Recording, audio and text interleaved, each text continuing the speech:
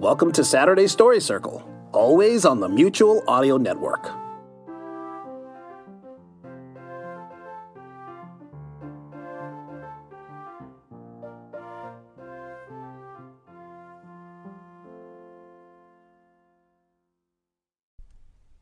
The following audio drama is rated G for general audience.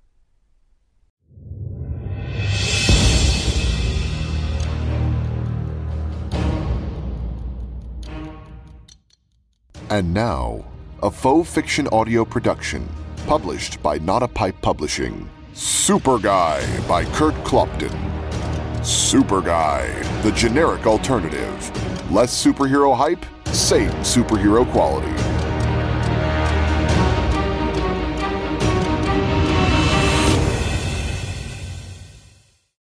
Chapter 5. Oliver pulled his dark blue Dodge Omni to a stop in front of his garage door. Technically, it wasn't his garage door. It was Mrs. Lundquist's, the elderly woman who owned the house and from whom Oliver rented a tiny second-floor efficiency apartment. Living there did have one perk, as Oliver liked to think of it, and that was the garage. A very useful thing to have if you went through winters in Wisconsin and had to drive to work every morning. You had to clear the driveway of snow occasionally, but at least you didn't have to scrape the frost off the car windows every morning. Of course, the garage, like the apartment, was tiny and came with no extras. It was detached from the house, had no power so you couldn't see anything inside at night, and the door was obviously a manual one. You had to raise, manually. Since he had to stop and get out to open the garage door anyway, Oliver always emptied his car of whatever he needed to take into his apartment before driving it inside. The car was so small that the gap between the car and the wall made it hard to get out if you were unlucky enough to be wearing a winter coat, let alone the ridiculous idea that you might try carrying something too. This particular evening, Oliver unloaded his gym bag, his backpack with the work he had to do that night, and the plastic bag of various medications he'd purchased at the drugstore on the way home in preparation for whatever cold or virus he had contracted. Setting them aside, he approached the garage door and mentally prepared himself for turning the handle, which was always a battle. He had closely examined the old metal handle 100 times and coated every inch of it and all connected machinery with various types of oils and lubricants, but the thing was still both a test of will and a feat of strength to get turned. Lifting the old, heavy door was a breeze compared to turning the ancient handle. Oliver centered himself in front of it, planted his feet firmly on the ground, and bent his knees slightly. Exhaling slowly, he counted to 3 in his head, and then twisted the handle with both hands, letting out an unconscious grunt as he did. The handle, apparently forgetting its usual role in this mythic tale, turned with a simple click, almost as if it were made to do that. Oliver opened his eyes, which had been closed in anticipation of the strain, and looked at the handle. It was the same old handle. No one had replaced it with a new working version.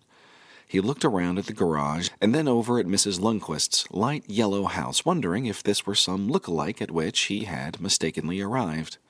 There were a lot of similar old houses with detached garages in the neighborhood, so it was feasible Oliver had stopped at the wrong one, possibly because of the delirium accompanying the early stages of his illness. But after a couple of turns back and forth between the garage handle and the house, it seemed he had indeed arrived at the right one. Looking up at the sky, Oliver wondered if this particular night held some perfect blend of temperature or humidity and barometric pressure, whatever that was, which had made this possible. No doubt a complex combination of factors that would never be repeated again in this millennium. After a couple of seconds, he shrugged and lifted the door. Perhaps it was simply a little good karma for all the bad he'd had lately. He pulled the car inside, shuffled sideways out of the garage, and shut the door behind him. The garage handle clicked quickly and competently into place, which also never happened, and Oliver carried his stuff up the exterior wooden staircase toward the door of his apartment. About halfway up the stairs, Oliver noted that his right knee didn't hurt.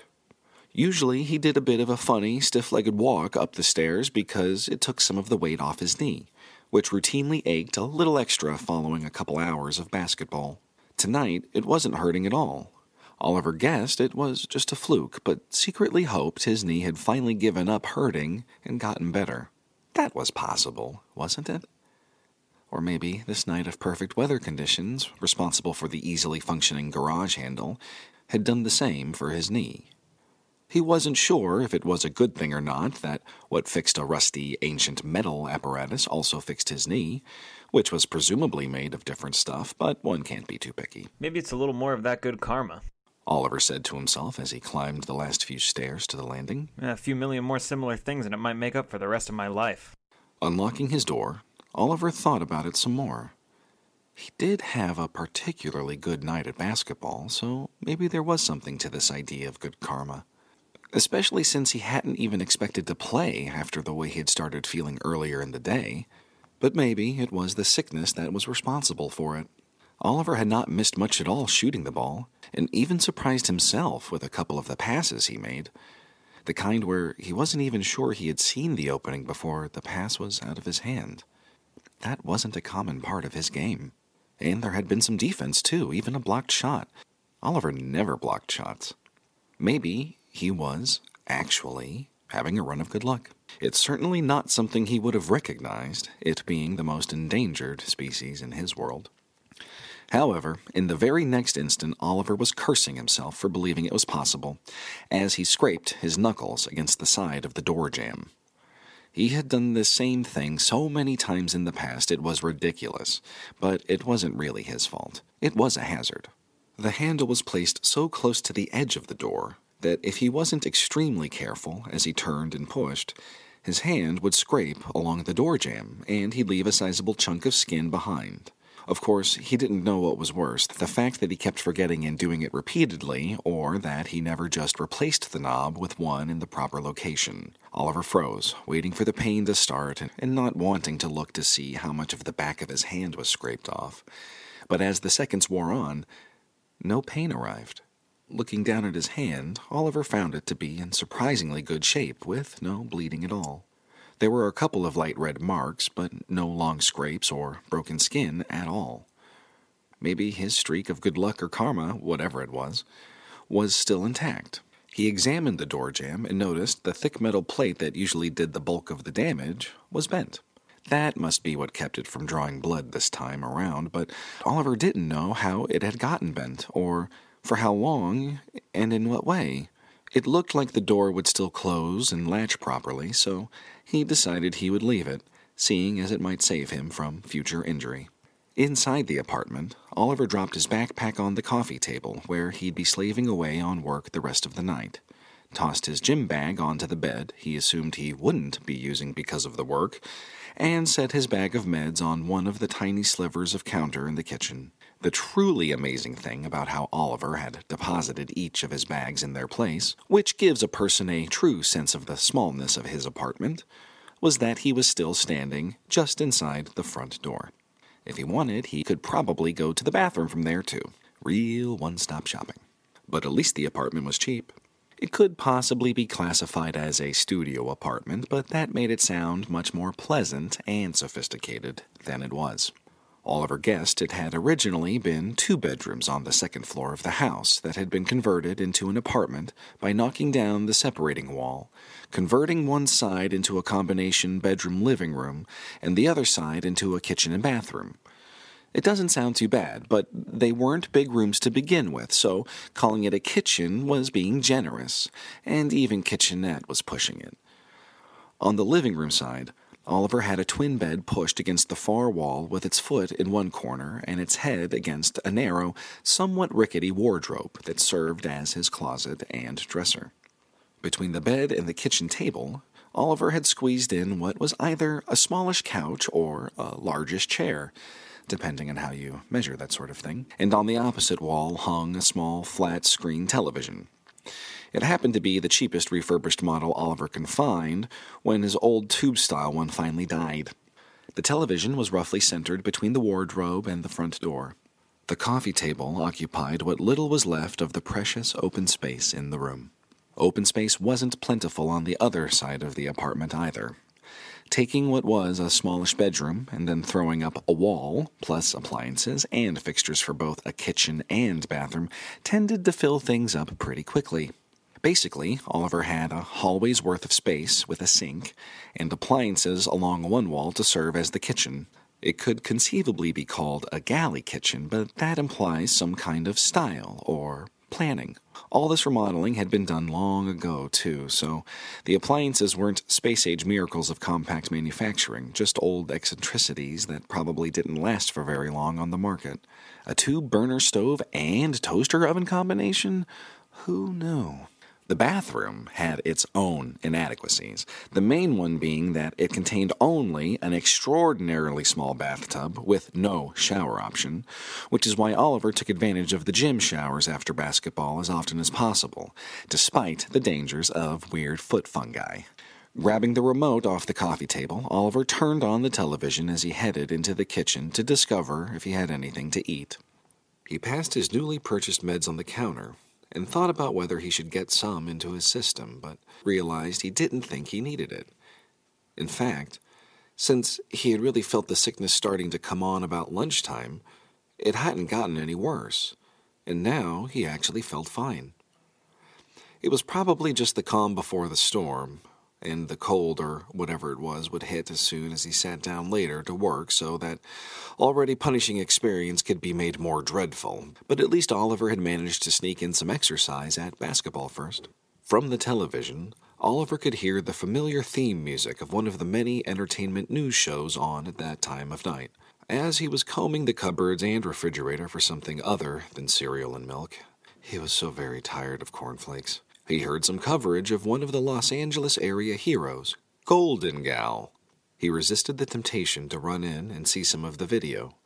Golden Gal was known for her costume, which really was very golden, but mostly showed a lot of gal. Doesn't she look good?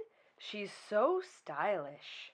Oliver wondered if she was fighting someone or attending a movie premiere. It was hard to tell with these shows. Yes, even after battling a supervillain, she still looks fantastic. Truly stunning. I just love her boots. We'll be right back, but first, we're going to leave you with the preview of our next segment of the rest of the interview we showed you yesterday from our exclusive talk last week with the legendary superhero Metallion. Oliver settled on cereal once again and carried it into the living room. He pulled his phone out of his pocket as he sat down on the couch and noticed he had 2 messages. They must have come during basketball. He muted the television and called up the messages, putting the phone on speaker so he could start eating as he listened. The first message was from his mother, mostly just checking in, but also complaining about one of her friends. She was retired and living in Arizona and spent most of her time doing various activities with women she seemed not to like much.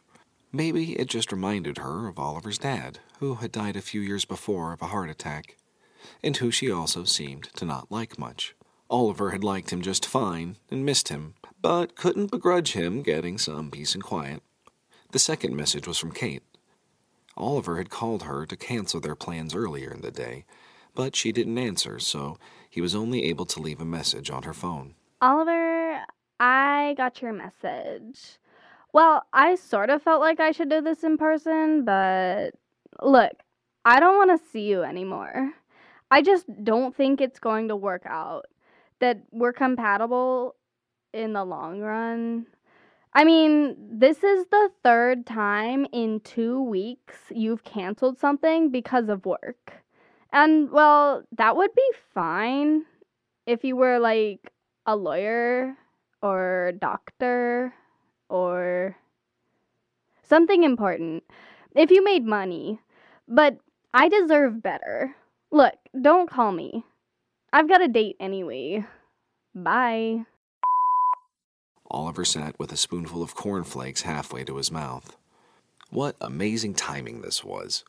He had a ton of useless work to do, a sleepless night ahead of him, some kind of sickness most likely coming on, and Kate picked just that time to dump him. So much for the good karma. Perhaps he should have recognized the good for what it was, just a little something to throw him off before the other shoe dropped. Oliver closed his eyes and waited for it. He knew the depression would begin any moment. He usually got pretty down in the dumps when his relationships ended, and the dumps seemed to be getting significantly lower as he got older, in keeping with impending old maid status. With this news, Oliver knew there was no way he'd be able to get any work done tonight, although he wasn't too worried about that. Undoubtedly, Sergeant Shibelinski wasn't really counting on having the data by tomorrow morning. In keeping with past experience, it would turn out not to be needed for that meeting, or he actually did need the original data and he was awful sorry for the mix-up or something along those lines. But even after Oliver had noticed the pattern, he had always done the work anyway. What choice did he have? He couldn't just take the chance the sergeant would surprise him.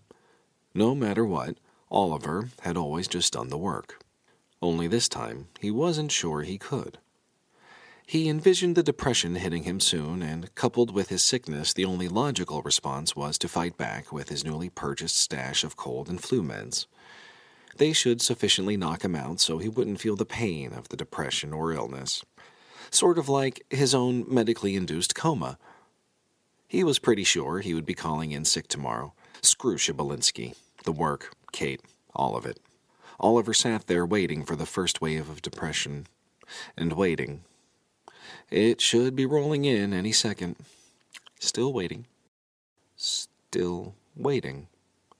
He didn't feel horrible, neither physically nor emotionally. That was different. Surprising. He thought about Kate. He waited. The more he thought about it, the more he realized maybe it wasn't a bad thing Kate had broken up with him. Small epiphany. She wasn't that great a girl. It seemed very clear to Oliver now, with numerous incidents from their various dates popping up in his head that were obvious red flags. So very obvious. Incompatible in an extraordinary number of ways. What the hell had he been thinking? He should have dumped her, but maybe this was better. At least this way, Oliver didn't have to do the actual dumping, or even deal with her in person. Really kind of convenient. Instead of depressed, Oliver felt good. Even sort of optimistic. The future was full of possibilities, and he was free to pursue every single one. There was clarity. Why wasn't it always this easy? Oliver shrugged and stuck the spoonful of cornflakes into his mouth that had been waiting throughout this tiny epiphany. He loved cornflakes. That bit not so much an epiphany as just a simple truth. To round out Oliver's surprising evening, the sickness that had seemed such a sure thing earlier in the day failed to show up and make him the miserable wreck he had expected to become. This allowed him to avoid taking all the knockout medications and get the revised data work done, despite his thinking it wouldn't get done at all. Oliver was even finished by 11:30 after expecting it would take all night. He didn't think such a thing was possible, but he was in the zone, work-wise, and just pounded it out like it was nothing. After packing his finished work into his backpack, Oliver wasn't even feeling tired yet, perhaps because he had mentally prepared himself to be up all night. So he watched a little late-night television and finally went to bed around 2 a.m. As he closed his eyes, he thought he would surely regret staying up that late when his alarm went off in the morning. Surprisingly, the morning proved him wrong. The sun was shining in through his only window, bathing everything in such an amazing light that Oliver stepped out on his landing to watch it rise for a while. Then he cooked himself a nice breakfast and ate leisurely in front of the morning shows on television, learning about the coolest new gadgets he couldn't afford and what uncommon meats you could barbecue. He never got to eat breakfast leisurely or learn useless things. Usually it was just pretty much a sprint out the door in the morning. After breakfast, Oliver started dressing for work, leaving the television on for company. It was a little loud, but he knew it wouldn't bother Mrs. Lundquist downstairs because she was pretty hard of hearing. That was possibly the one and only bonus to his apartment. Mrs. Lundquist was a bit on the noisy side and strangely suspicious of Oliver, even though he had never given her any reason to be. Her poor hearing made it a little easier because she wasn't bothering him about each little bump she heard, but on the other hand, there were some things she just misheard or imagined that tended to lead to some bizarre misunderstandings. Oliver usually managed to get those straightened out once he figured out what they were about, and life went on normally. Of course, normal meant Mrs. Lundquist smiled strangely when Oliver handed her his rent check, and routinely watched him through a crack in the curtains whenever she could. It was creepy, but it was normal. As Oliver began dressing, the regular network morning show had given way to the local news update. In a bit of a surprise move late in the afternoon yesterday, the mayor's office announced they had filled the superhero position that had been vacant since it was created with the mayor's first budget after taking office. No further information was given on the appointed superhero, although they said there would be a formal introduction next week. Oliver pulled off his t-shirt and reached into the wardrobe for a work shirt. The first one he tried on was a little tight across his chest and shoulders, so he set it aside and tried another, only to get the same result. Oliver stood looking at his shirts. They were both fairly new, and he feared he had done something drastically wrong with the laundry and managed to shrink them. This was not good. He didn't have a lot of good work shirts, and if he had screwed them up, it might mean a trip to the store to buy replacements with money he didn't really have. For now, he delved into the wardrobe for something older, finding a shirt he knew had always been a little big. Oddly enough, it fit perfectly. Oliver guessed he might have managed to shrink it with the others, although he was fairly certain he hadn't worn it in a long time and therefore hadn't washed it. He was a little mystified, but he didn't have the time to figure out the problem right then. Little is known about the hero at this moment, other than what is specified in the budget, which we are told is a low-level hero position, the minimum for a metropolitan area of this size. It's good to know we have such a man protecting our city. Stopping in the bathroom to wash up, Oliver decided that if the shrinking clothes were the bad side of things this morning, then the good side was his hair. As Oliver wet it down and ran a comb through it, he could swear it looked better than it had in a long time. He couldn't quite put a finger on it, but maybe it looked a little fuller, or the receding hairline had somehow managed to gain back some ground. Regardless, the balding that bugged him to a certain degree seemed not so bad as he remembered. He wasn't doing anything special, not smothering any late-night television advertised miracle stuff on his head, or any homebrew remedies. He wondered if he had eaten something bizarre lately that happened to be some particularly potent natural form of Rogaine. Perhaps something in the tofu no-egg salad or mango carrot mocha that he'd had at that new overpriced sandwich and a strange drink place that he went to with Roger a couple of days ago. That was bizarre enough to have done something to his hair. He'd hate to have to frequent the place, even if it did help his hair grow. It was something else he'd have to check into more closely that night. Grabbing his gym bag and backpack, Oliver turned off the television and headed out the door. You have been listening to SuperGuy by Kurt Clopton, a faux fiction audio production, published by Not a Pipe Publishing. Look for the sequel to SuperGuy coming this September. This recording, characters, and the situations within are the property of their author and creator, and protected by copyright. If you wish to listen to more episodes in advance, search patreon.com, then Faux Fiction Audio, and sign up to be a monthly patron. Or stay tuned until the next week for your free episode. We will see you then.